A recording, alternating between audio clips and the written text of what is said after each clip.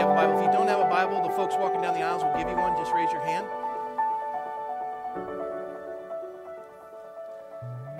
Genesis chapter 3. Now, I had an enormously long introduction in the previous service, and the reason why is we have been going through the book of Isaiah. We finished Isaiah 53 last week. It was the last sermon I did. I think I did 4 or 5 messages on Isaiah 53. And somebody said Wednesday night's message was really, it touched them, and no less than 10 people said you should preach this on a Sunday morning. So I'm going to do that. I'm going to do what I did Wednesday because I think it really pertains to this building, and I think it's a word God gave me. But what's interesting is I wasn't going to teach out of Isaiah 54. I am going to teach out of Isaiah 55. But when I got up this morning, I picked this up and I read it. And I read it to my wife, and she lit up, and she said, "Come here, I want to show you something." She takes her one-year Bible that she's been reading through faithfully for years, and she recounted when we had been getting ready to move to the Lavery Court building. We were still at Skyline, and we had met in a conference room at the Residence Inn in Westlake. We had taken the leadership of the church, and we were just trying to kind of dream. And someone gave a word, a prophetic word. And I am not one to kind of hold to prophetic words. It's just not my bend. I don't dismiss them. It's just not how I work. And yet for others, it's very important. And this word was sincere. And it was out of Isaiah 54. And Michelle points to it. And she said, and then the very first day in the building, we're going to the prophetic word that was given when we came here. I'm like, yeah, great. And I began to read it. Enlarge the place of your tent and let them stretch out the curtains of your dwellings. Do not spare, lengthen your cords, strengthen your stakes. And the idea is, he says, for you shall expand to the right and to the left, and your descendants will inherit the nations. And God gave us, he expanded, and he's blessed us. And I read that, and I thought, you know what, Lord? I should listen to my wife more often. It's pretty remarkable how God has blessed us, and the message this morning is going to take us through a little bit of that. You see, on Wednesday night, I had shared with the congregation this idea of passing the baton. And I know you think, what is passing the baton? I'm 54 years old. And this is for all intents and purposes in my mindset. I'm not doing a heavy lift like this again. We're not moving. I've done it twice before. This is number 3. I'm not doing it again.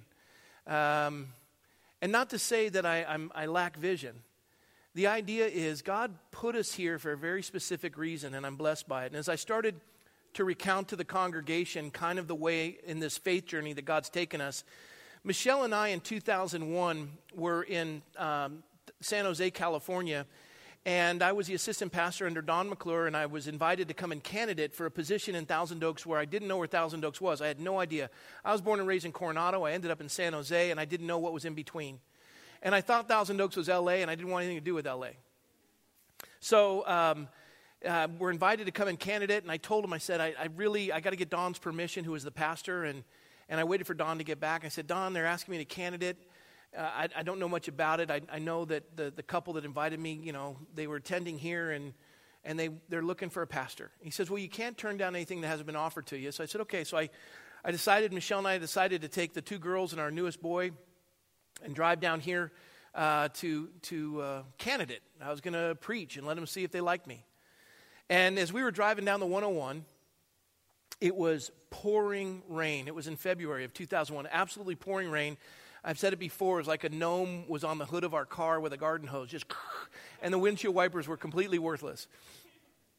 And it's stormy and crazy and wet and slippery, and we get here, and it's raining the whole time.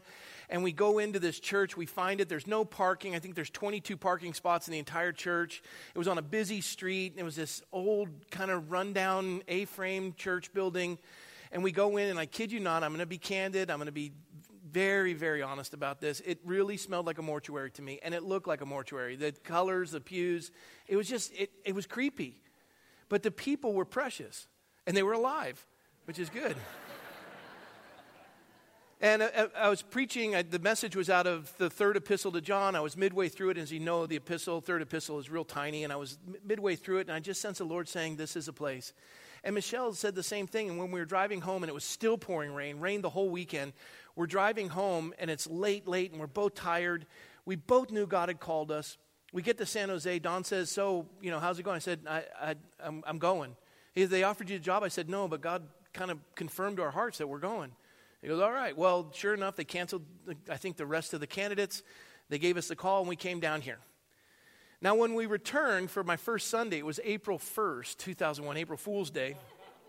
When we returned, what was interesting about the area is that the rains had subsided, and the hills were a verdant green. And we're going to see this from this location. I don't know if you came in, but you saw the mountain behind us. In time, you're going to see that as just spectacular green. And the whole ring around it was stunningly green. It was beautiful. It was one of those spring days that just captures your heart. Wildflowers. It was, and I looked at it. I was born and raised in Coronado. I'm looking at this place going, this is one of the most prettiest places I've ever seen. And I was captivated by it. And I saw these majestic oak trees. And all of a sudden, it was like, I'm home. I'm home. And we survived that little building. And we got to 3 services. And it was crazy. And the bathrooms were worse than they were at Lavery. It was crazy. And it would overflow, which was really exciting. And so we decide to leave. We decide to split the church willingly, where we leave the pastor. Pastor Manuel takes the church, and then anyone who wants to go will come. And we joined with the Vineyard at the Lavery Court location. It was about a 60-40 split. I don't know what it was. But I remember that Sunday, Michelle and I showed up in 2007, waiting. Manuel's opened his church. He's still at the Skyline location. Michelle and I are at the Lavery Court location. And you folks, you did it again this morning. Not you, but the early service. We're at the 9 o'clock service, and we're very excited. And it's 9 o'clock, and nobody's there. And I look at Michelle, and I said, I think I just worked myself out of a job. And I was getting ready to put my, resume in at Target. And then all of a sudden, 9:05, someone's like, is this where we're going? They wandered in and everything seemed to work. Today was the same thing. 9 o'clock, I'm like, well, we got the big building. We got all the chairs, 100 more set. And 9:05, hey, is this where we're supposed to be? And he did it again. And by the way, the first service was just as full as second service. So God is doing a neat work. We got 100 extra chairs in here. I'm telling you, it's a long introduction, but it'll make sense. So we get here, and I want to tell you how this worked. Here we are at the Lavery Court location.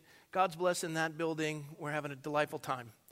No intention of owning property. I've never wanted to own property. It's just not the way I operate. I'm not saying that any pastor that has a church that owns property is bad. It's just not the way I operate.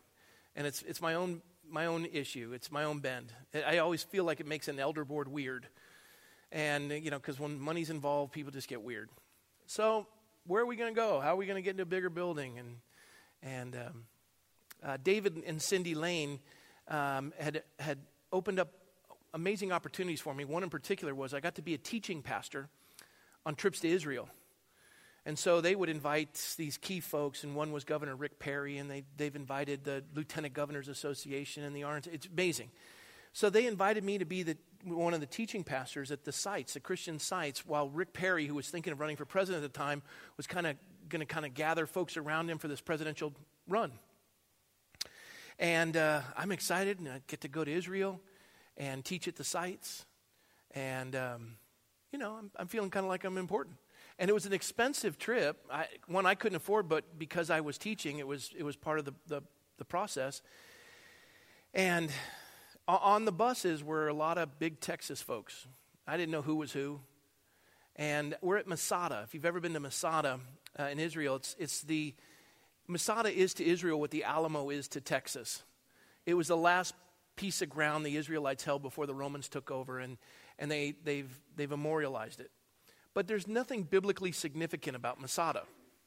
So I don't have to teach there, and I've already heard the story, and it's kind of hot, and you're in the Dead Sea, and it's an oven. And I'm going to go down to the McDonald's that was in the food court because I know that they have the secret password where you can get a cheeseburger. Because in Israel, they have kosher meals where you can't put meat and cheese together, and I was craving one. If you go, you'll know what I'm saying. After about 3, 4, 5 days, you kill somebody for a cheeseburger. So I was going down, and as I'm heading that way, one of the folks on the trip says, "Hey, where are you going?" Now, I could tell they were Texan. Don't ask me how. I just figured it out. And I said, I'm going to go get a cheeseburger. They have cheeseburgers here? I go, yeah. He goes, is there anything Christian up there? I go, well, not really. Well, I'm coming with you. So we get in the line, and as we're in the line, I say the secret word, get the cheeseburgers. And by the way, I shared this, and somebody gave it away. They shut down the McDonald's at Masada. Thanks a lot. It'll be all right. So we're in the line. We go to pay, and I pull out my wallet, and I pay. And I buy the burger, and he says, why are you paying for me? I said, I feel sorry for you. You feel sorry for me? Because he had his wife and his family, and their married kids had their spouses. And I was thinking, this guy's getting a cashectomy. And I buy him food, and we sit down, and we talk, and I get to know him. I'm invited to go out and speak at these West Texas schools, enjoy it. And I come to realize through David and Cindy how significant they were in the American Renewal Project early on and some of the things they did. And this guy, he's rich. I didn't realize that until after I bought him a meal. I would have saved my money. Just kidding. But here's what's interesting. We became good friends, and when David and Cindy Lane had put together the Reagan Thatcher Pope John Paul tour, where we went to Auschwitz and the concentration camps, ended up at the Churchill War Rooms, Blenheim Palace, and the birthplace of Churchill, and these pastors were being inspired about this concept. Then we came back to the Reagan Library in Simi Valley, and Governor Huckabee was there, and this couple was on that trip. And they decided to come to church that Sunday at our church over in Lavery Court. And they show up, and he said, I go, hey, Dan. He goes, I could hardly find your church. And if you have a conversation with somebody from West Texas, it takes an hour to get 12 words out of their mouth. I had to look it up on Google.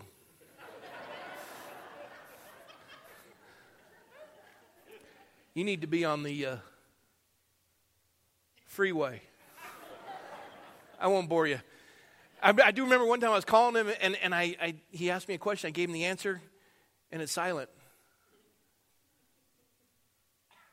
And I hear his cockatiel in the back. I go, I hear your bird, Dan. I'm going to kill that thing.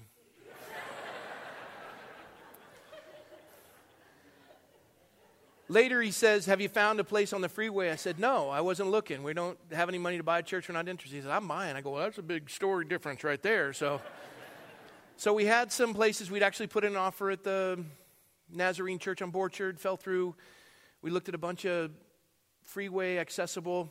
And just on a whim, I'd known this had been in escrow or had been open for sale, and another church had put in an offer. I knew that it had fallen out of escrow. And I told them both, I said, it's not on the freeway. As a matter of fact, it's probably as hard to find as the Lavery Court location, but it's a beautiful building, and you got to see it. And every time I see it, I think it should be a church. And so we came up here. They saw it. They fell in love with it. We put an offer in. God blessed it.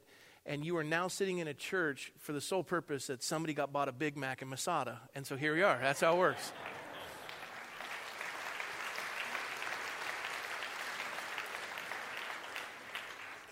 Now, the reality is, we've been blessed. We've been blessed because there's a lot of people far more deserving, I imagine, and the church is doing amazing things. Why would God do that for us? I don't think he did it for us. I think he did it for you. I have the great privilege of being a pastor of the most precious congregation on the face of the earth. Folks were here till all hours of the night burning the candle. They don't even want their names to be known. Every one of the bathrooms has toilet paper. They had folks, they still couldn't get the toilets to work, the urinals, electrical, so they're going out and getting ice and putting, they do everything. It's just crazy. And everywhere I turn around, there's somebody new. And I'm like, do I know you? No, but I'm just happy to help. This is this congregation. And the journey that you've been through and all the changes and a pastor that would get into political office and engage and bring officials like Diane McKay and Ed Jones and others to come forward and speak and to be ridiculed and to be mocked and to have all kinds of things and to go through all of that. You are a precious congregation. God didn't bless me. He blessed you. I've already been blessed by you. And I think God just said, you know what? These folks are not of this world, but I'm going to give them a temporal home that I want to bless them with. And I really believe with all my heart that that's the case. As a matter of fact, I know the Wilks, when they come out, they can't wait to meet all of you. I told them all the work that had been done, and less than 2 weeks, you guys put this whole thing together. Now, I share this with you as a long introduction for the simple reason. This church is very, very significant. This is going to be a hub of a great movement in this community, and God has blessed you for such a time as this. And I already know this. Pound for pound, this is the toughest congregation on the face of the earth. And you're willing to do anything, and you do. And God has established us. And what he's doing, I believe, is that the folks that understand this one key principle that's found in John 17, that you are not of this world. We're just passing through. And we have a high and noble calling. But here's what's interesting. At 54 years of age, I see the finish line. Now, it's still a ways away. Don't get me wrong. I'm not like, I'm good. But at 54 years of age, I have assessed this, that I am looking behind me for the Davids. I'm looking behind me for the younger crowd to pass this baton to. But I want to set an example before I pass that baton. And I say that because in Genesis 3 and Genesis 4, and then we'll see in John 17 and 1 Samuel, I'm going to walk you through it. It's going to be a lot of fun. Folks that enjoyed it, we're going to pass this baton. You see, the core of this fellowship, if I were to have to do it over again in 2001 as a new pastor, if I knew then what I know now, everyone says, as a pastor, you got to hire a worship leader, you got to get a youth pastor, you got to get children's ministry. That's your first key positions. I wouldn't do that. If I had to start a church again and come into that place, the first thing I do is work with the Sunshiners ministry, the older folks. Pound for pound, they are phenomenal. And they have a vision of what the world is supposed to be like. And they have no agenda other than to serve God. And they set the standard for the generations to come. When we cater to youth and we worship youth, we'll have a young church, but we'll have no vision. And they're going to be, you want to show folks who serve. You want to have a servant's heart. You want to be great in the kingdom, be a servant of all. Every time I turn around, somebody is cleaning something. I was watching Mike Snow. This guy, Mike's older. I'm not going to say he's old, but he's older. And he's just everywhere. Mike, fix that. Okay, we'll go get that. And he doesn't have a fast speed. It's just one speed. And he gets it done. But I want the younger folks to listen. We're ready to pass this baton. But you're going to have to show yourself, and I'll explain what I mean. That's what's going to take us to the passage. So let's stand for the reading of the word of the Lord, Genesis chapter 3. That is the official longest introduction in the history of the church. Genesis chapter 3, we're going to pick up at verse 20. Adam called his wife's name Eve, because she was the mother of all living. Also for Adam and his wife, the Lord God made tunics of skin and clothed them. Let me repeat that. The Lord God made tunics of skin and clothed them. Then the Lord God said, Behold, the man has become like one of us to know good and evil. And now lest he put out his hand and take also of the tree of life and eat and live forever. Therefore the Lord God sent him out of the Garden of Eden to till the ground from which he was taken. And so he drove out the man, and he placed cherubim, angels, at the east of the Garden of Eden, and a flaming sword which turned every way to guard the way to the tree of life. Genesis 4. Now Adam knew Eve his wife. They had sexual relations, and she conceived and bore Cain, and said, I have acquired a man from the Lord. Then she bore again, this time his brother Abel. Now Abel was a keeper of sheep, but Cain was a tiller of the ground. And in the process of time, it came to pass that Cain brought an offering of the fruit of the ground to the Lord, and Abel brought the firstborn of his flock and of their fat. The Lord respected Abel in his offering, but he did not respect Cain in his offering, and Cain was very angry, and his countenance fell. The Lord said to Cain, Why are you angry, and why is your countenance fallen? If you do well, will not you be accepted? And if you do not do well, sin lies at the door, and its desires for you, but you should rule over it. Now Cain talked with Abel his brother, and it came to pass when they were in the field that Cain rose up against Abel his brother and killed him. And then the Lord said to Cain, Where is Abel your brother? And he said, I do not know. Am I my brother's keeper? Lord, we ask your blessing on the study of your word. Lord, please tie up all the loose ends and wrap this package so everyone goes home with a gift that they're thrilled about. And we're just so thankful for the gift of this building. And by the power of your word which is truth, I pray that you'd speak to our heart and lead us into all truth. In Jesus' name, amen. All right, please be seated.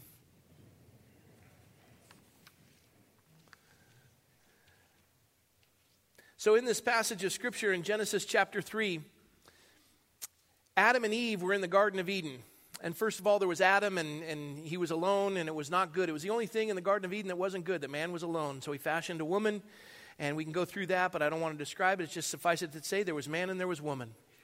And they said, God said to them, you can eat of any tree in the Garden of Eden, but of this tree, the tree of the knowledge of good and evil, don't eat of it, for eating of it you will surely die. And basically what God said is, this is all yours, and we have a relationship, and you are in paradise, and I am walking with you, and you see me face to face. You see the mighty hand of God. The Scripture says they walked in the cool of the garden. The word for cool of the garden is ruach, which means his spirit was upon them. It was an absolutely fascinating place to be. And they were in heaven. They were born in heaven. Here they are, and life is good. And God said, here's an exit sign. And God said, back there's an exit sign, and here's an exit sign, right? He said the exit sign is the tree of the knowledge of good and evil. And he says, don't eat of it, don't exit. Because when you do, you're going to die. Dying immediately and continuing to die. Don't do it. Well, the enemy comes in, sows these seeds of doubt, sends a lie into the mind. And Eve says, well, I'll get to know good and evil like God does. I'll be like God. He doesn't want me to be like him. And so she takes of it. And that wasn't cool. But what was worse is Adam comes, realizes exactly what's happened. He sees that it's affected his wife. She offers him the apple. He knows that God says don't do it. He's watched his wife do this. He knows that he's going to die. He knows what he was told to do to protect her. He hasn't. And so he decides, my relationship with Eve is far important than my relationship with God, and I'm going to take this because I'd rather have her than live with you. And he exits. And so God looks at the two that have been given a free will to have a relationship with the living God. We are the creatures, he's the creator. We're the creatures, he's the creator. These two, they decide we don't want it. We want an exit sign. God says fine. And he drives them out of the Garden of Eden. Drives them, like had to forcefully push them. You're out. And any of you have ever had wayward kids that, they need to go to school and they need to do their stuff and they get past the age of 18 and maybe 20 and then in the 25s and then they get in the 30s and they're not doing anything and you're like, you need to go, and you're like, I'm not leaving. I'm going to sue you if you try to make me move out of the house. And we've gone through that. After a while, you're like, hey, as for me and my house, we serve the Lord. I'm not going to enable your lifestyle. You need to go. If this is how you want to live, you got to live with your own consequences, with your own dime, not mine. And they move out, and they're like, wow, it's kind of expensive out here. Can I come back? No, not unless you change. Well, I don't want to change. Well, okay, then enjoy your life out there. And they were driven out. You got to go now. And then it's closed. Adam and Eve now step out of the gate of heaven, and they come into this earth. Now, it's God's earth. It's his dirt, his air, his water, right? We're all living on it. It's his. He fashioned it. But they enter into a world that has no humans, just the two of them. And I don't know how old Eve is. Maybe she's 6 months old because she was fashioned and as an adult I can spend time. It's weird, but that's kind of how it is, right? And here they are. They're both an expanse. There's no cities. There's nothing. It's just them.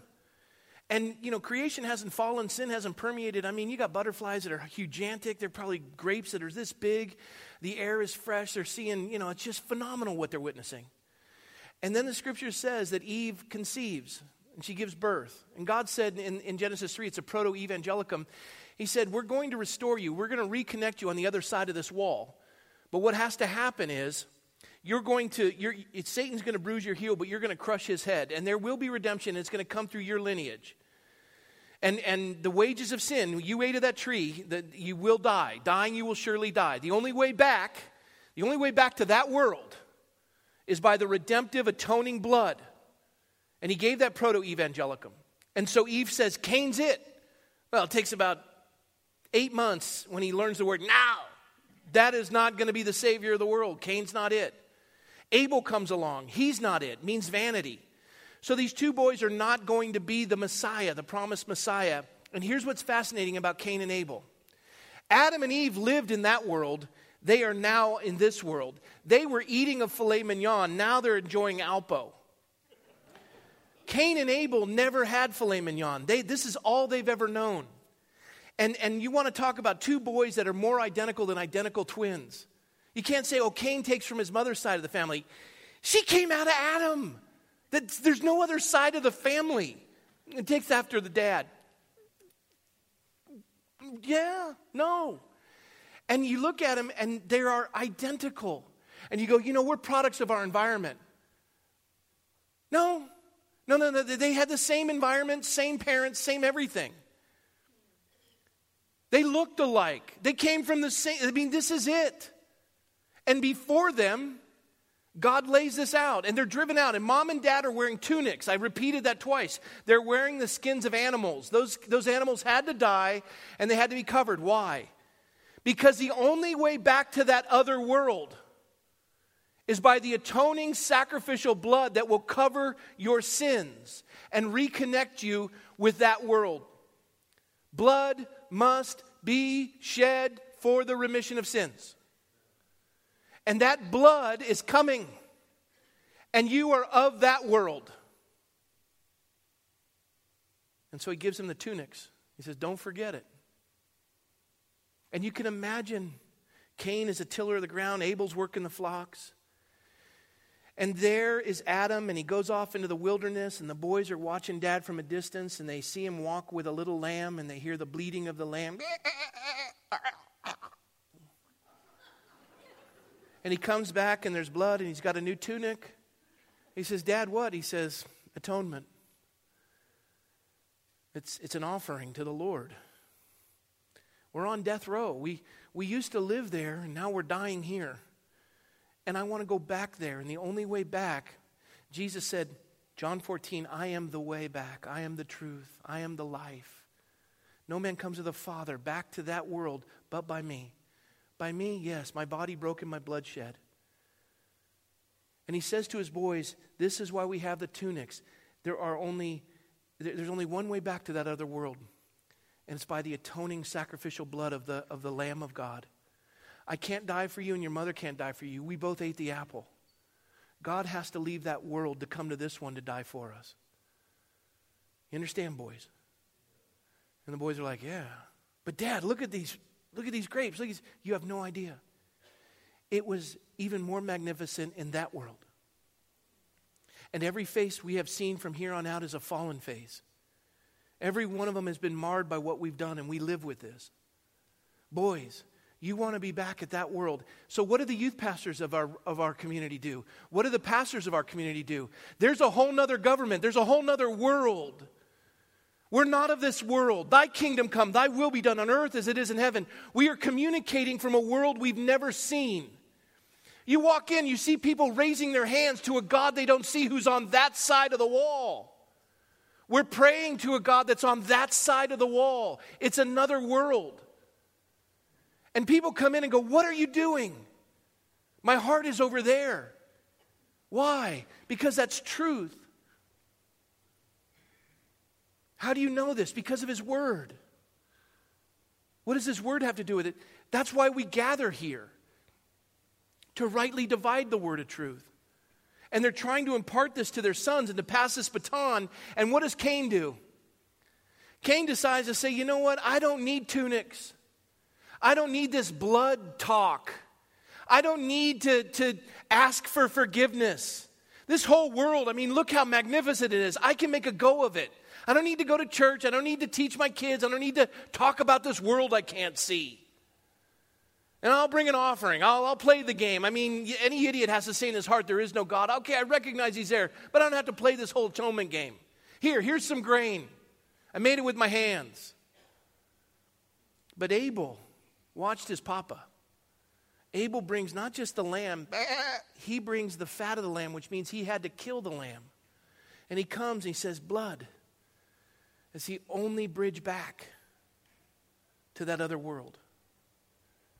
And I think about that. God accepts Abel's, but doesn't accept Cain's. Cain gets so angry that he kills Abel. Here's the point, folks. There's only two religions in the world. We're created, whether you agree or not. And from this garden with these two boys, there's a fork in the road. Cain does it his own way. Abel does it by sacrificial atonement and recognizing that the only bridge back is by a blood sacrifice. Trusting in a Savior, trusting in his own effort. Man's way, God's way. And then it splits. Two ideologies enter the world as two religions are established. Every man says, I can do this on my own terms, the way I want. I'm going to be able to define truth. I'm going to be able to write truth. I'm going to be able to make my own way and do what's right in my own eyes and make my own gods and fashion with my own hands and play my own game. And these folks say, we're not of this world. And we're going to operate by His rules, breathing His air, drinking His water, living on His dirt. And we're going to do it His way by His word. Well, that establishes two ideologies when it comes to everything on the earth. We hold these truths to be self-evident that all men are created equal, endowed by their Creator with certain inalienable rights. Those rights came from the other side. They came from the other world, that you have been created with life, liberty, pursuit of happiness. You're endowed. These are inalienable. They're given to you by the one on the other side. And that government speaks of another world. That we're accountable and there are rules and there are laws to follow. And when you look at Isaiah and it says He's our king, He's our judge, He's our lawgiver, executive, legislative, judicial branch. When we realize that we're supposed to give these powers to those that are over thousands, hundreds, 50s and 10s, and they're supposed to be godly and not covetous. That's where you have federal, state, county, local. All that is established. This is from the other world. In the history, 6,000-year recorded history of mankind, only once has this experiment in a bottom-up government ever been established. And why do I say this? Because we recognize a creator. That's not of this world. Have you ever seen Him with your eyes? And yet we would instill Him in our government? Are you crazy? Where did you get this? We're not from this world.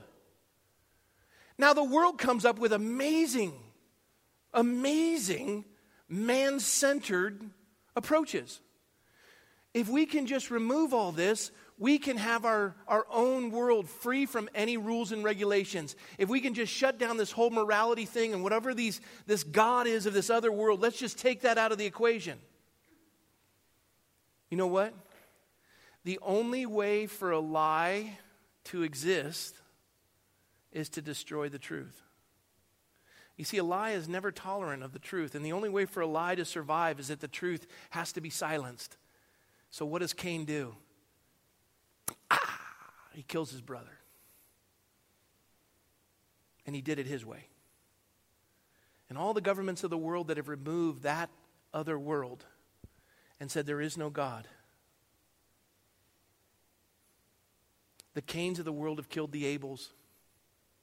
It's the only way we can survive is to keep the lie silenced. Keep the truth silenced.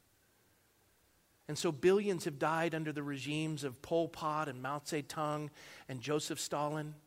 You go, well, Christianity's been responsible for all kinds of atrocities. What? Salem witch trials, Crusades, Inquisition, combined less than 250,000 people. And the Inquisition, that's when the church held the sword they're not supposed to. And the Salem witch trials were ended by pastors. Do your homework. How many people have died in these godless governments that have removed the other world idea that we've been created? Billions. Cain kills Abel and diverges. And so here we are in this church, and this is what we believe, and this is how we apply what we believe. And so that you don't misunderstand this, listen to this. Ephesians 6 says, take the helmet of salvation and the sword of the Spirit, which is the word of God, praying always with all prayer and supplication in the Spirit, being watchful to this end with all perseverance and supplication for all the saints. I believe prayer can change natural law and affect governmental decisions. I believe that.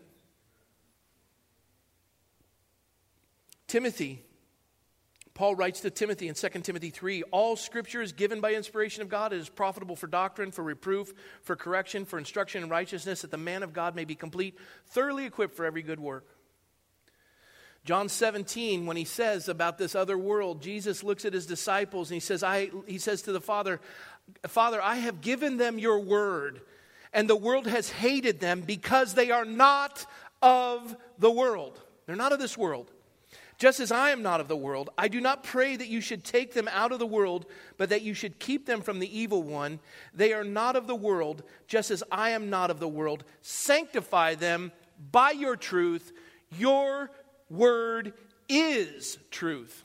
It's not your word is true. Your word is truth. Wow. You mean in that world on the other side of the wall, when he speaks, it is truth. Yes. He even said it of himself. In the beginning was the Word was with God, the Word was God. The Word became flesh and dwelt with man. I am the way, I am the truth, I am the life. No man gets over that bridge but by me. My atoning sacrifice, my blood, that is the other world. Those are the governments. Thy kingdom come, thy will be done on earth as it is in heaven.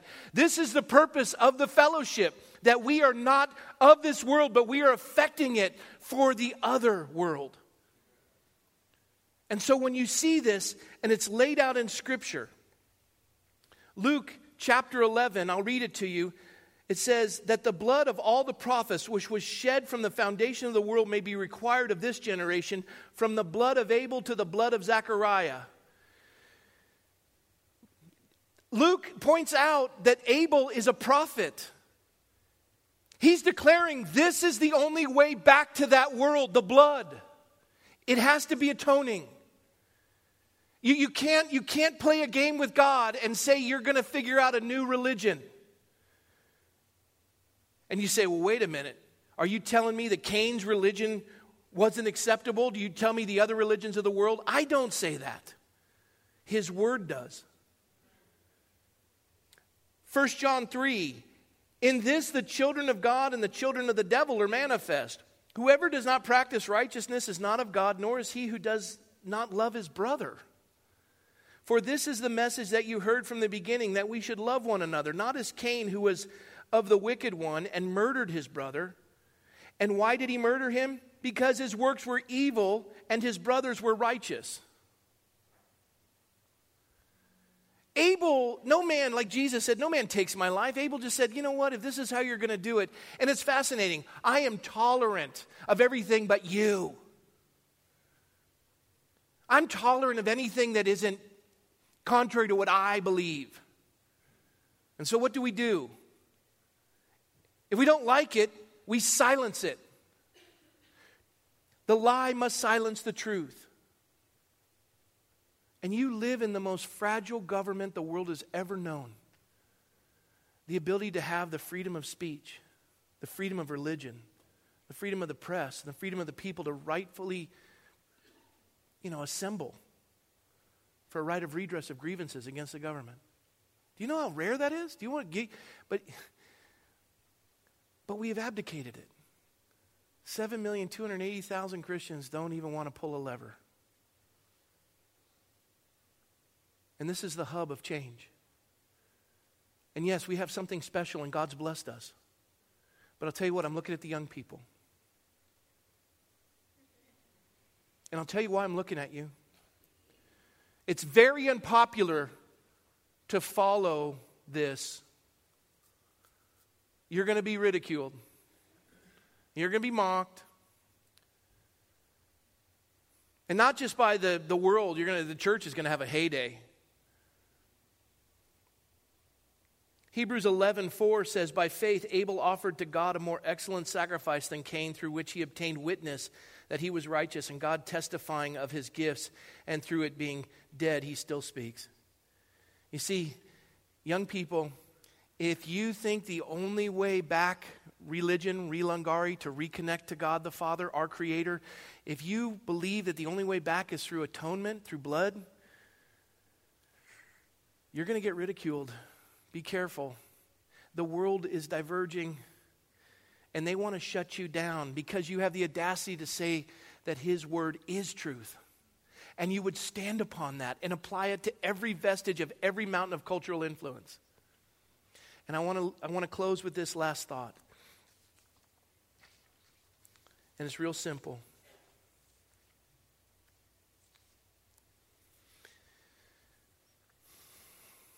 God has given us a very unique gift here at Calvary Godspeak. And I look out at this room and every one of you get it. But young people, pay attention. The ones who are walking the precincts, the ones who are engaging in their communities, the ones who are doing this, they know what it's like in that world. Their lives have been profoundly touched, and they're on the backside, and they're watching their bodies fade, and they're realizing there's not a lot to hold on to here. I want to invest over there. And they're looking at you because you possess something that they don't have any longer. You have youth and vitality, but you have no vision. You're paralyzed by fear. I remember a 17-year-old boy. Maybe he was 15, but it's more than likely he was 17. And he comes to the valley of Elah, and there's a 9-foot, 10-inch giant. You know the story, David and Goliath. David was 17, maybe even younger. And he comes into that valley of Elah as the king of all of Israel, Saul, who is taller than anyone else in all of Israel. And all of the soldiers are paralyzed as they're on this side and the Philistines are on the other side. And the scripture says that the Philistines were in Judah, which belonged to God's people. You think it's a story on how to defeat a giant. It's not. It's how content God's people are to allow the Philistines to occupy territory that rightfully belonged to God. Oh, we don't need the Bible in schools. Oh, we don't need to talk about Jesus. Oh, we're a secular. Oh, we don't have to do that. Oh, we got to avoid that. Yeah. Because you do that, you're going to, come on. You don't need to stand for morality. There's just too much to deal with. You don't do the city hall. You don't have to, I get it. That's the culture we're in. This is a paradigm shift.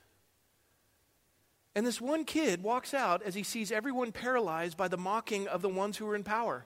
And they've taken over all this territory. And they're the voice. They dominate. And they're calling him a champion, a giant, Goliath by name. And David comes out and he looks and he says, "What?" He's bringing supplies to his brother. He goes, "What is going on here?" He goes, "What are you calling him that for? He's a reproach. He's an uncircumcised Philistine. He's a defiler of the armies of Israel. Will nobody do anything? Give me that sling." He walks into the valley, he picks up a stone, he just spins that thing and just throws it and just sticks into his head. Boom! Cuts his head off, lifts it, everyone is moved, and they take it. He had vision. He had passion, and he had youth.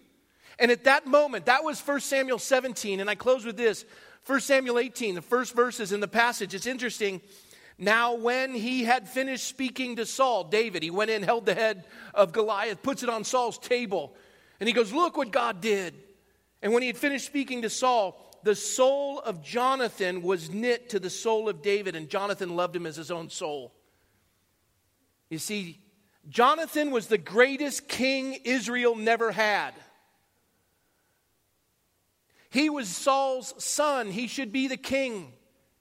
He takes off his robe and all of his princely vestments and he puts him at the feet of David because he saw somebody who had vision, passion, and a willingness to contend and to push that world out of what belonged to God's world. Thy kingdom come, thy will be done on earth as it is in heaven. Jonathan looked at that and he said, "That kid's a stud." Here's what's interesting. 20 years earlier, Jonathan was taking on the Philistines as a young man. He had his armor bearer by his side. He says, "If by many or by few, I'm taking this thing." And he fought uphill as they were shooting downhill, and he conquered them. And when he was, 20 years ago, when he did that, now David's 17 years old. He takes down Goliath, and Jonathan's soul is knitted to his. And you know how old Jonathan is when he takes off his vestments and lays them at the feet of David? He's 47. David's 17. And I look at the older folks and they're like, "There's young people. I'm not going to allow that kind of music in here. And they're not going to take over and do whatever." Yeah, they are. Yeah, move aside. Just take off the vestment, hand it to him. "I'm looking for a David." Good, look for a David. I don't care about your smoke and mirrors and your couches and all the gimmicks you want to do in your church if you're young and you think that's hip. I want to see somebody who's willing to take on culture and push back the cultural mountains of influence for the sake of that world. That's what I'm looking for. And I'm happy to turn this over to you.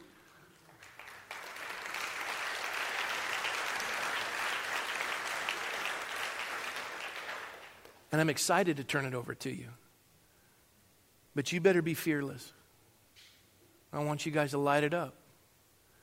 And the older folks, in the meantime, we're going to be Jonathans. We're going to be serving, and we're going to be faithful, and we're going to be getting it done. But we're looking over, and we're waiting for you. And this is going to be generations to come.